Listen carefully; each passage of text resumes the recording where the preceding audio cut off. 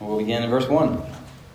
In the beginning was the Word, and the Word was with God, and the Word was God. He was in the beginning with God. All things were made through him, and without him was not anything made that was made. In him was life, and the life was the light of men. The light shines in the darkness, and the darkness has not overcome it. There was a man sent from God whose name was John. He came as a witness to bear witness about the light, that all might believe through him. He was not the light, but came to bear witness about the light. The true light, which enlightens everyone, was coming into the world. He was in the world, and the world was made through him, yet the world did not know him. He came to his own, and his own people did not receive him.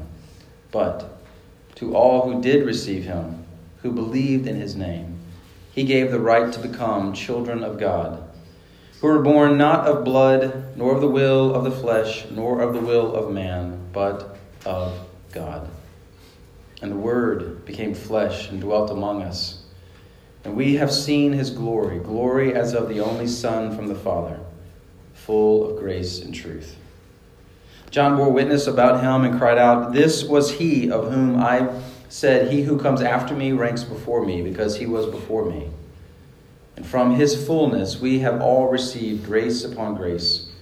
For the law was given through Moses, grace and truth came through Jesus Christ. No one has ever seen God, the only God, who is at the Father's side. He has made him known. Father, your word is true, and it gives life, and it changes us. More than words on a page or a sermon, more than what a man desires or even a people desire, God, you desire good things, life, hope, joy for your people. So I ask you to bring that this morning through your word. Bring conviction of sin where we need to repent. Bring the promises of God where we need to hope. Bring your encouraging spirit where we are broken and in despair. And accomplish all these things for the glory of Christ alone.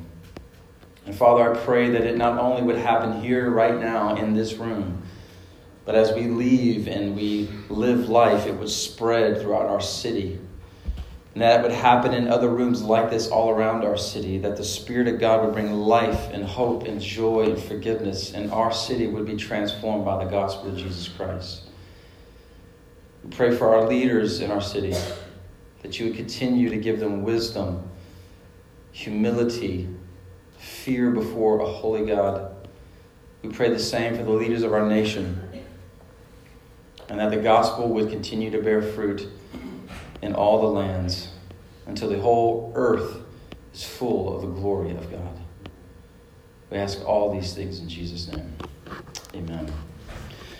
Well, this is different, which is to be expected, I guess, as you enter a new year. New Years are about doing different things, making changes. Whether you're a Christian or not, our culture is about entering a new year and promising new things in your life. About 40% of Americans make New Year's resolutions. And even if you don't officially make a New Year's resolution, you probably have in your mind changes that you want to make. Because everybody wants to change. They want to grow and get better. Quit unhealthy things. Start healthy things. Some changes you plan might be good, and some not so good, as I've been told. A few people. Give me a month. As our church enters a new year and we go through this transition, we're going to engage in something very familiar in order to talk about transitions or change that matters. Every year in January, we begin with this 4-part series that we totally ripped off from other churches that we love. Engaging with, how do we engage with God in His Word? How do we engage with God in prayer the first 2 Sundays? And then in light of the Martin Luther King Jr. holiday, we talk about racial reconciliation. And in light of Sanctity of Human Life Sunday, we talk about the sanctity of human life. It's kind of Christianity 101. Your personal walk with the Lord. How are you loving the Lord your God with all your heart, soul, mind, and strength, as evidenced in things like your time in the Word, your time in prayer. And then how are you loving your neighbor as yourself, as evidenced in things like racial reconciliation and sanctity of human life. It's the horizontal aspect of the gospel, you and God, and the vertical aspect of the gospel, you and your neighbor. Both essential. You can't have one without the other. And through these 4 topics, we're going to examine change that matters, because some change really doesn't matter. Beard or no beard really doesn't matter. Change the teams you root for, ULM, LSU, Alabama, it's all the same. It really doesn't matter. Duke could be a different issue. Change how you eat, exercise, it could matter. Depending if you're unhealthy, you need to make some life-altering changes because you're really in bad health, but we're still going to die. We're not going to live forever because of what we eat and how we exercise. Bigger changes like your job or your school, adding children to your family like 3/4 of our church seems to be doing now. Huge changes. Huge changes. Change the building you gather in on Sundays? Well, it matters enough to have made the change, and we walked that and explained that in various ways. I won't walk through that again. Check that out on the city. The good reasons why we believe the Lord has led us to this new location for our Sunday gatherings, a better, a bigger, more centralized location, with the hope that as we are all engaging our friends, family, neighbors, co-workers in the gospel, as they are sharing life with us, you have this part of your life, this Sunday morning time with the people of God worshiping Jesus, that is a huge part of your life.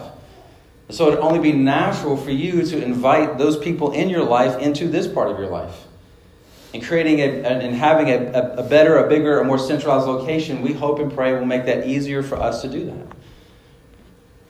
So invite and bring and ask your friends, family, coworkers, neighbors. Come and see this community of God that God has put me in, that is shaping me and changing me and helping me walk through life with joy and hope and peace, because we are all about Jesus and the gospel. But at the same time, we are placing zero hope in this building to fix what is broken in us or make us something that we aren't already becoming through Christ and his gospel. We have Jesus. We have his word. We have the Spirit of God. We have each other. Those are the essentials. Buildings come and go. Moving buildings may in fact expose cracks in our foundation, our relationships that we need Jesus to fix, which is a good thing. But moving buildings alone isn't going to make us healthier or more in love with Jesus. In other words, moving forward, we're experiencing the good things that we experience. We will experience. We want to continue what we've been saying from the beginning. We want Jesus to get all the glory for his grace and the goodness of him working in us and through us. Not a man, not a denomination, not a building. All that is fine and good and has its place, but Jesus gets the spotlight. So, the change that really matters is the change that Jesus is doing in us, transforming us by his word and spirit, growing us, maturing us, helping us be disciples of Jesus who make disciples of Jesus, helping us carry out this mission and calling to the city and beyond. And this morning we're going to examine the change that matters in relation to the word of God. We probably have all come into this new year with baggage about how we engaged in God's word in 2017. Maybe even regrets concerning how we maybe didn't do as well as we wanted to. Now, there could be some here today that are just very skeptical about the Bible. Like if that's you, if you're either a non-Christian or maybe just a new Christian or maybe an immature Christian, you wonder why is the Bible even that important? Why does it matter so much? How can we trust it? Isn't it just a book like any other book written by men? Surely you don't believe God actually wrote a book. How can we even be sure we have accurate copies and translations of the originals if we don't have the originals? Why don't we have the originals? Does any of that stuff matter? Those are all great questions with great answers. And if you have those questions, and that's where your mind and heart are this morning, please know God wants you to know him. That's why he's given us the Bible. And that's the primary reason we have it. And God can bring you to a place where you can open the Bible with great confidence, believing this is the authoritative word of God that I can base all of my life now and all of my life for eternity on. And I have great confidence that what I hold today in this translation, in this language, is a miraculous, accurate representation and copy of what God originally gave to men many years ago. And there's tons of people in this room who would love to take you to a meal or have you over to their home to answer those questions for you. So don't leave here today asking somebody you came with or myself or some of the others, how can I know this is God's word? How can this book help me live the life God's created and called me to live? But I really want to focus this morning on those who call themselves Christians. How does your relationship with God's Word need to change? Like maybe you think engaging in God's Word is optional for Christians because you haven't really been doing it and life seems to be okay. Nothing really bad is happening. Or maybe you think the Bible is really for those super serious Christians, like the people who go to seminary or pastors or people like that. Or maybe you think it's just beyond you, like you don't understand it and you never will. It's so weird and so ancient. Maybe you're so sick of failing to consistently engage in His Word that you're tired of trying. Or maybe we could be really honest this morning and we could admit that there are times where we really desire a lot of other things besides the Bible. There's a lot of other books, a lot of other forms of media that I find more enjoyable. And why not just read that or watch that? I mean, you're trying to tell me that reading the Bible is more exciting and thrilling than watching Stranger Things? I mean, seriously, you're not going to say that, right? No, I'm not. Don't worry. That's where I want to land this morning. Spend the rest of our time examining how can a Christian see their desire for God's Word change and be transformed. How can you move from wherever you are to greater consistency, intensity, and passion to know God through His Word? Not focusing on plans necessarily. Plans are great. We posted several in the city. You can Google Bible reading plans and come up with 10 million. Download 24 apps. You can find any plan you want. But without desire, a plan is only a plan. And it doesn't become a way of life. Or excuses. We're not going to focus on excuses like I don't like to read. Look, audio Bibles are galore out there. You can listen to the Bible while you do anything and everything. Even apps like Streetlights that has the Bible set to really great music by really talented artists. I don't have time. Please. If you have an account to Netflix, Hulu, Amazon, or any other form of social media or any silly little game on your phone, you have time to read the Bible. What I want to focus on this morning is desire. How do I rediscover a desire for God's Word? And maybe discover for the first time a hunger for His Word. And don't get your hopes up. I don't have like some magical formula that's going to unlock something for you that you've never heard before. And we'll offer it to you if you sow a certain seed of faith into our ministry or anything like that. It's not rocket science. It's the same basic, simple things we always come back to. If you lack desire to engage God in His Word, it's because there's something deficient in your belief about God and His Word that makes His Word seem less desirable than all the other things that are captivating your affections. It's a belief problem. It's not a desire problem. You and I have desires that we use every day to engage in behaviors that we desire. We are filled with affections.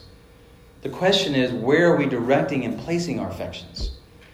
On things of eternal, weighty matters, giving that importance to things that last forever? Or is everything terminating on the temporal? Is everything terminating on the instant? On the easy? I believe the more the Spirit of God and the Word of God help us see and grasp what we really have in the Scriptures, the more we grow in our affection for God and His Word. It's not that you don't have to fight for this affection. Like, you're not going to leave here today and every day wake up with joy. You can't wait to get in your Bible and you have to stop reading it because you're just so engaged in His Word. It's not that that's going to happen every day. You're going to have to fight for this. But that is the work of the Spirit of God in Christ in you to help you do that. And you may start in places where it's just going through obligation. You know you're supposed to, but you don't really desire it. But you start there. It never stays there. It always will lead to joy. It always will lead to delight. So join Christ in that work in you. See Him initiating that and sustaining that. So as we walk through some truths about what we have in the Word, my prayer for me, my prayer for all of us, God, help us to see what You've given us. Help us to believe this Word is Your Word and stir our affections. Stir our desires for Him and His Word. The Bible begins with God speaking words and bringing everything into existence from nothing. Genesis 1:1, in the beginning God created the heavens and the earth. And we see in the Scriptures God's Word creating and sustaining life. Like the Bible doesn't open with a scientific explanation of creation. It's really poetry. But however you reconcile science with the Word, what is clear is that there is and was God and only God, and then He brought everything into existence. There was Father, Son, and Spirit from eternity past, and he spoke everything into existence. If the Creator came after creation, there is no Christianity. There had to have been a Creator alone and then creation for us to have Christianity. It begins with him. And you see this through chapter 1. God said, let there be light. God said, let there be sea and oceans and land and animals and finally man and woman. John echoes this language in John 1 through 3. In the beginning was the Word, and the Word was with God, and the Word was God. He was in the beginning with God. All things were made through him, and without him was not anything made that was made. Now we see distinctions made. There is the Word and there is God. The Word was God and with God. And we learn a few verses later the identity of the Word. John 1:14, and the Word became flesh and dwelt among us, and we have seen his glory. Glories of the only Son from the Father, full of grace and truth. The Word took on flesh and was the Son of the Father. Verse 17 and 18, for the law was given through Moses, but grace and truth again came through Jesus Christ. No one has ever seen God, the only God who's at the Father's side, but he, Jesus, has made him known. So the Word who was and is God and was with God eventually took on flesh, and the person and work of Jesus Christ manifested itself on the earth. Jesus specifically is the agent of creation. Jesus is the one who sustains this creation. Colossians 1:13 through 17. He has delivered us from the domain of darkness and transferred us to the kingdom of his beloved Son, in whom we have redemption, the forgiveness of our sins. He, Jesus, is the image of the invisible God, the firstborn of all creation. For by him all things were created, in heaven and on earth, visible and invisible, whether thrones or dominions or rulers or authorities. All things were created through him and for him, and he is before all things, and in him all things hold together. Through Jesus, the beloved Son, who is the King, in whose kingdom we live, in whom we have redemption and forgiveness. He is the one by whom all things were created, and he is the one by whom in all things are sustained and held together. In fact, in Hebrews it says this, in Hebrews 1:3, he is the radiance of the glory of God and the exact imprint of his nature, and he upholds the universe by the word of his power. The universe continues to exist. Laws of nature continue to hold true. The planets continue to orbit the sun. The sun continues to burn. Your heart continues to beat. Your cells continue to be created and replaced at a rate of 2 million per second. Your brain and nervous system continue to function. Your eyes continue to see. Your ears continue to hear. And this goes on day after day because of Jesus. He has created it. He's created you. And he is sustaining you. We wake up every day because Jesus wakes us up. Oh, no, we set alarms and we have 17 snoozes and we drive our family crazy. But the whole reason you come out of that deep slumber to hear those alarms is because Jesus wakes you up. From the very first moment of alertfulness, we have reason to worship Jesus. Because he has woken us up. He has sustained our life.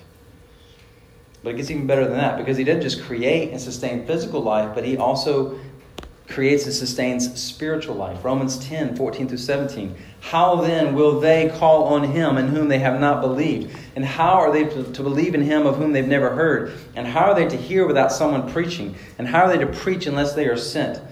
As it is written, how beautiful are the feet of those who preach the good news. But they have not all obeyed the gospel. For Isaiah says, Lord, who has believed what he has heard from us? So, faith comes from hearing, and hearing through the word of Christ. Our spiritual life, faith in Christ, comes from the word of Christ. Peter's even more explicit. 1 Peter 1:23 through 25. Since then you have been born again, not of perishable seed, but of imperishable, through the living and abiding word of God. For all flesh is like grass, and all its glory like the flower of grass. The grass withers and the flower falls, but the word of the Lord remains forever. And this word is the good news that was preached to you. We are born again, born from above, through the living and abiding word of God, which is even more sure and lasting than creation itself. Creation will cease to exist in its present form. It will be recreated in the new heavens and new earth, but it won't be the same as it is now. But the Word of God will remain forever. And creation hasn't always existed. It came from nothing. Which means the spiritual life that we have through the Word of God is life that does not end. Life that even death cannot take away. It is one of the great truths of our faith that when we lay our loved ones in the ground, we remember they are not truly dead. They live. Their bodies are no longer working. True. They're no longer functioning. But that person is alive and with Christ. That person has never been more alive. And it is so good and so glorious. Paul would say to live is Christ, which is incredible. His whole life was given to that. But to die is gain. It's even better. It gets even better for us. So when we sit before the Word of God and we begin to read, we are not reading a textbook or an instruction manual or a novel or just history documents or religious documents. We are reading a book that is alive. A book that gives us life and faith in Christ. This Word proclaimed made you alive in Christ. This Word sustains your life in Christ. And every time we sit before the Word, we are pulling up to the table for a feast. Another opportunity to eat. As our bodies remind us it's time to eat through hunger, pains, and grumblings, so our souls hunger and thirst for God's Word. Which is why it is quite natural when you've been away from the Word for a while, you have this deep, deep yearning for the Word. I just need to be with the Lord. I just need to grab the Word and be with Him. But what if you're here this morning and that desire is just never really there? If you never engage God in His Word and you never really miss it, you never really want it, you never really think, in fact, you think I can really go the rest of my life and probably be okay without the Bible. It seems like from where I'm sitting. Like if that's the condition of your heart this morning, it's possible you've never come alive in Christ. It's possible. Not definite. But you never assume your salvation. You need to wrestle through that with some people to examine your heart. Your heart could be just cold and dry for other reasons, but one reason might be you're just religious. You're just a religious person. You've jumped through some hoops and a church has said you're a Christian. But there's never really been a heart transformation to give you a deep longing for God and His Word. To see that Jesus is precious. That He is precious to pursue and love and enjoy. That's the heart of a believer. It's not saying that it's always there. It's not saying you don't have to fight for it. But you always come back to that. First, John chapter 1, verse 12 through 13. But to all who did receive Him, who believed in His name, He gave the right to become children of God, who were born not of blood, nor the will of the flesh, nor the will of man, but born of God. We need a birth from above, a birth born of God. Your physical birth does not save you and make you a child of God. The will of men, the decree of a church, does not make you a child of God, does not save you. You are a child of God when you are born from above, born of God, when you have received Jesus and believe in His name. And that happens through the Word of God. And this ignites a flame that will never be truly quenched for God and His Word. It may flicker at times, but it will never go out because He lit it and He sustains it. And it's always there. God creates and sustains life through His Word. God's Word is how we know and we walk with and enjoy God. We know God because God has chosen to make Himself known. And the primary, most clear way He is known is through Jesus. And the way we and 99.9% of all believers of Jesus have ever known Jesus is through the Bible. In the Old Testament, believers were hoping in the promised one yet to come. Like it wasn't as clear for them as it is for us. But going back to the promise of the Redeemer in Genesis 3:15, the seed of the woman who would crush the head of the serpent, that thread runs clearly through the Old Testament. And the people in the Old Testament were saved not because they kept the law or obeyed the law. The law exposed their failure, their sinfulness. They were saved because they were hoping in the promised one to come, the Redeemer who would make all things right. the promised Messiah, seed of the woman. And their belief in that hope yet to come was counted and credited to them as righteousness.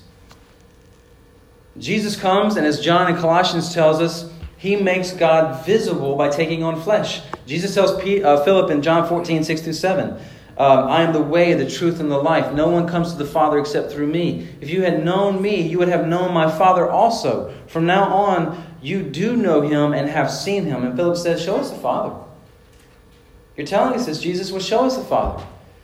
And Jesus responds, if you have seen me, you have seen the Father, which was earth-rattling radical for a Jewish person to say that. It was life-transforming, paradigm-shifting. You're equating yourself with the Father, with the God of the Old Testament. The disciples struggled with that. The other Jews just wanted to kill Jesus immediately for that. That's too much. You can't do that unless it's true, which it was. When Thomas doubts that Jesus had been raised, the other disciples have seen him, and for Thomas, that's not enough. Their testimony is not enough. He's like, I want to touch him. I want to see him for myself. A week later, Jesus appears to them again, and he tells Thomas in John 20, put your finger here and see my hands. Put out your hand and place it in my side. Do not disbelieve, but believe. And Thomas answered him, my Lord and my God, the Lord of me, the God of me. And Jesus says, have you believed because you've seen me? Blessed are those who have not seen and yet have believed, which is everybody in this room. And John goes on to write in his first letter, 1 John chapter 1, beginning of verse 1, that which was from the beginning, which we have heard, which we have seen with our eyes, which we have looked upon and have touched with our hands concerning the word of life. This life was made manifest, and we have seen it, and we testify to it, and we proclaim to you the eternal life which was with the Father was made manifest to us. That which we have seen and heard we proclaim to you, so that you too may have fellowship with us. And indeed, our fellowship is with the Father and with His Son, Jesus Christ. And we are writing these things so that our joy may be complete, that you would enter this fellowship by believing the testimony of those of us who have seen Him and have experienced Him. And that is all the believers since then. We enter this eternal fellowship of God's people who follow, enjoy, and love Jesus through the Word, through the proclamation of God's people. There's a blessing to knowing and believing in Jesus even though you've never seen Jesus. How is this? Because we believe in the eyewitness testimony of those who have. We enter this fellowship and this joy of knowing Jesus. It's not in the same way of those who lived in the first century and saw Him with physical eyes and physical hands, but in a different but still tangible, experiential, blessed way. We are not shortchanged because we didn't live in 30 AD in the Middle East, around the Sea of Galilee in Jerusalem. We have all we need in the testimony and Word of God, preserved by God, to experience all of Christ, all that is possible in this life, but still just a smidge of what's to come, a shadow of what we're still going to yet experience one day. Paul would say in Galatians 3:5, does He who supplies the Spirit to you and works miracles among you do so by the works of the law or by hearing with faith? It's a rhetorical question. How do we get the Spirit? How do we have the miracle of regeneration done in us? How do we have fellowship and relationship with God? Through works of the law? No. The entire book of Galatians is written to rebuke those who would say that the law is essential for a relationship with God. The law exposes our sinfulness and causes us to run to the only one who perfectly obeyed the law. No, we don't get all of that through the law. We get it through hearing with faith. Hearing what? Believing what? The Word of God. It's how we get the Holy Spirit, the miracle of regeneration and life and fellowship and relationship with God. Jesus would say in John 15:5, I am the vine, you are the branches. Whoever abides in me and I in him, he it is that bears much fruit. For apart from me, you can do nothing. Well, how does this happen? How does Jesus abide in us? How do we abide in Jesus so we can bear fruit? He's not here. A few verses later, he says in verse 7, if you abide in me and my words abide in you, ask whatever you wish and it will be done for you. Notice, that's not a blank check to ask for whatever you want. If you abide in me and my words abide in you, you're going to ask in accordance to those abiding presence and words of Christ. By this my Father is glorified, that you bear much fruit, and so prove to be my disciples. Jesus abides in us. We abide in Jesus through his word. We hear it, we believe it, we obey it. We obey it, which gives evidence that we really believe it. Our obedience isn't the foundation of our relationship with God. If that were the case, we could boast about our obedience. His obedience is the foundation of our relationship with God. Jesus did everything. He did everything. He said it is finished. And our belief and trust in that reality is what connects us and reconciles us to God and makes peace between us and our Creator and adopts us into the family of God. And even our faith, Ephesians 2:8-9 tells us, is a gift of God's grace. So we can't even boast about that. We're not going to be beating our chests in heaven. We're not going to stand before the throne of God with puffed up chests saying, look what we did. We're going to only boast in Christ. We're only going to be able to rest in Christ and trust in Christ. And if we are truly doing that, then we bear the fruits of the Spirit. The fruit of a relationship with God. Fruits like those mentioned in Colossians 3:16. Let the word of Christ dwell in you richly, teaching and admonishing one another in all wisdom, singing psalms and hymns and spiritual songs with thankfulness in your hearts to God. As the word dwells and abides, we become people who are filled with joy and wisdom and healthy, life-giving relationships and gratitude, among other things. Through the word, we know God and have this vibrant relationship with him. 2 Timothy, Scott prayed this earlier, verses 16 and 17 of chapter 3. All scripture is breathed out by God and profitable for teaching, for reproof, for correction, and for training in righteousness, that the man of God may be complete, equipped for every good work. What's amazing about this is when Paul says all scripture, the New Testament was still being written. Most of what the church had was the Old Testament scriptures. The part of the Bible that we shy away from because it's so difficult and hard. So all they had was the Old Testament, whatever letters or gospel accounts are being circulated and recognized by the early church as Scripture. And that was enough. Paul says this Scripture is breathed out by God. It has the same quality and character of God because it proceeds from him. And it is sufficient for us to be equipped for all good work. Everything Christ has created and called us to do. Everything. The Bible is enough. Illuminated by the Holy Spirit, powered by the Holy Spirit, in the community of God. Don't hear me saying, just take your Bible, go sit under a tree, and that's all you need. No, that you need that. You need more than that. Because you're going to come up with some crazy ideas. And you need to be able to come to the community of God and say, hey, I think the Bible told me to do this. And we could say, no, that's crazy. Don't do that. We have to have that because we can't trust ourselves. We can be deceived. We can fall astray. Good work like seeing sin crushed in your life. When Paul lists the spiritual armor of God we put on in Ephesians 6, he mentions in Ephesians 6:16, in all circumstances take up the shield of faith with which you can extinguish all the flaming darts of the evil one. Well, what are the flaming darts of the evil one? Like, he's not using literal language here. Not, looking over our shoulder for flaming arrows to come landing all around us. The flaming darts are the attacks of our enemy. And the attacks of our enemy are lies. That's what he specializes in. And it could be outright lies, or it could be lies disguised by truth. And so how do we see the flaming darts of the enemy is extinguished and crushed? It tells us through the shield of faith. Faith in what? Faith in yourself? Good luck with that. It's faith in Christ. Faith in God's word. Faith in truth. God's word is truth because God is true. The word flows from his character and nature. And so to combat lies, you believe truth. And every time we sin because we are believing a lie of the enemy. And we are not believing God's truth.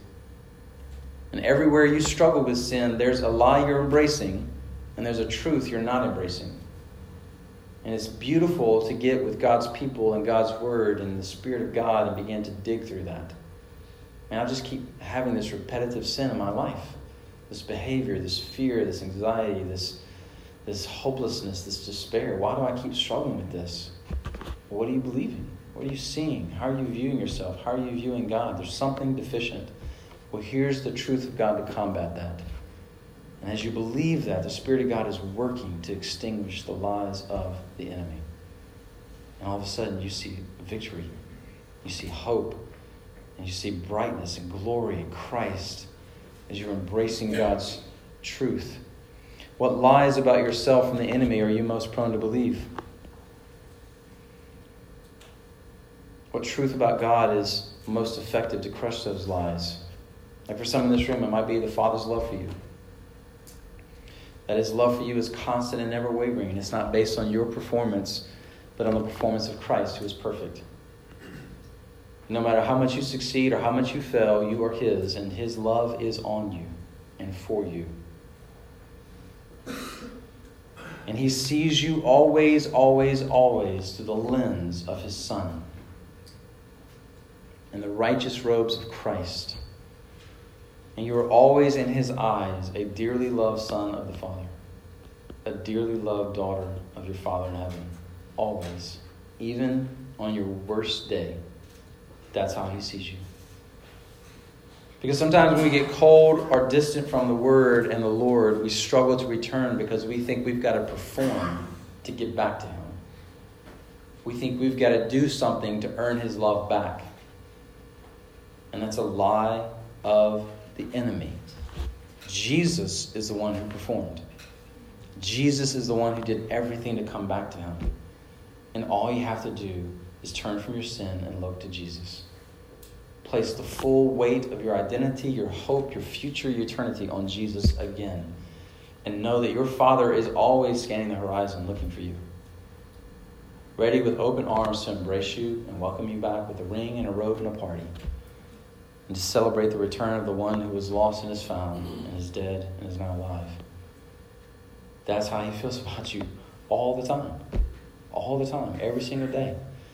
And he's so gracious. It's not just that he's waiting for you. He's actually coming after you. Because he's got you here today. And he's got other people in your life who are coming after you to call you back to Christ. That's how he cares about us. And so coming back to him is not, I've got to read the whole Bible this year and then I'll feel like he loves me again. No. Dad, I've sinned. I'm trusting again in Jesus. Crack open the Word and get after it. And watch him give you life and joy and hope again.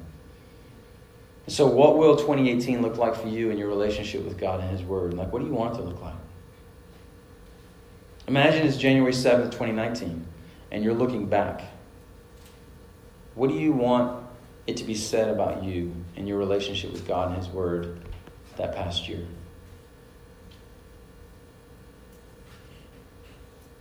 What do you want to be said about you, how you spent and used your time and desires in 2018? I saw a tweet the other day. A guy said he'd watched 77 seasons of shows in 2017 and wanted to share his thoughts. Oh, man. Okay. Like, what if you really got in great shape this year physically? What if you financially live with discipline and generosity as never before? What if you really change your eating habits and by the end of the year it's less sugar and more salad? Like, there's nothing wrong with all that, right? But where does God and his Word fit into all of that energy and desire that you're using for those things, which have some importance? I grew up wanting to be like Michael Jordan. Some of you know this. All I had to do was drink Gatorade and play basketball. I was sold. And it was a sad, sobering day when I realized I would never truly be like Mike. I think I was 23. Just kind of went through a long season of depression. I had physical limitations, time, desire, talent limitations that just could not be overcome. I could not work hard enough to make it happen.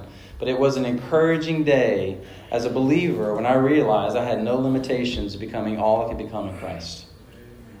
If I can know Christ like Paul knew Christ, and Moses knew Christ, and Peter knew Christ, and all these saints of faith that we see recorded in the Scriptures. There's no limitations. At least there's no limitations that can't be overcome through the Word and the Spirit of God and the people of God. In fact, most of the limitations are ones that I self-impose and put in my way because I set my affections on lesser things. So what would it look like for the people of the Crossing to engage in the Word with a greater passion than we've ever experienced any other year of our life? Like, why not this year? Why not this year go all out pursuing God and Christ and His Word? And to love Him and love His Word and engage in His Word deeper, more consistently, more passionately than ever before. How would that change our joy, peace, love, humility, sacrifice? Like, you've ever had a good time in the Word and you said to yourself, man, that was kind of a waste of time. I wish I had done something else. No, what do you always say to yourself? Why don't I do this more often? Right? How would that change our joy, peace, love, humility, sacrifice? How would that change our relationships, our homes, our jobs, our neighborhoods, our city? What if we're talking more and more passionately about the work of the Word in us 1 year from now than anything else we've read or consumed or done? Whether you read the whole Bible this year or just one chapter over and over and over. How do you plan to engage with God and His Word this year? Like, I would encourage you, pray about this. Think about this. Talk to your missional community. Talk to your DNA this week. And share with each other. This is what I want it to look like this year. You guys encourage me. You guys hold me accountable.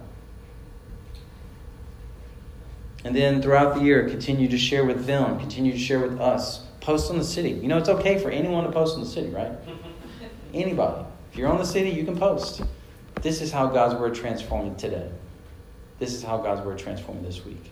I get really crazy and put it on Facebook. So let's eat, church. God has prepared a feast in His Word that is sufficient for our joy and hope more than any other meal we will consume this year. This is the change that matters. Embrace this work of Christ in you. Enjoy this work of Christ in you. He's doing it. He's doing it. Wherever you are deficient in this, know that the Spirit of God, if you are His, He's going to do this in you. He's going to chip away and discipline and work on you to make you more passionate about His Word. So don't fight it. Just say, all right, do it. Let's go. Embrace it, enjoy it, and experience the fullness of Christ and His Word dwelling in us richly as never before. Father, we are so thankful. You are so good to love us enough to save us through your Word, to sustain us through your Word, to create us through your Word. We're still alive and we can still hear and see and believe and understand the Bible. It's not trite. It's not dated. It's not ridiculous. It is life. It is our connection to the God who's made all things. Thank you. So work in us. Do good, deep, hard work in us. Help us to respond this morning in repentance and faith. Father, I pray for anyone who may be here who does not have a relationship with Jesus, has not come alive in Christ. May today be the day of their salvation. May they come up to one of us before they leave and say, today I came alive in Christ. Or I'm struggling with the gospel. Help me to understand. God, do that work. We pray in Jesus' name. Amen.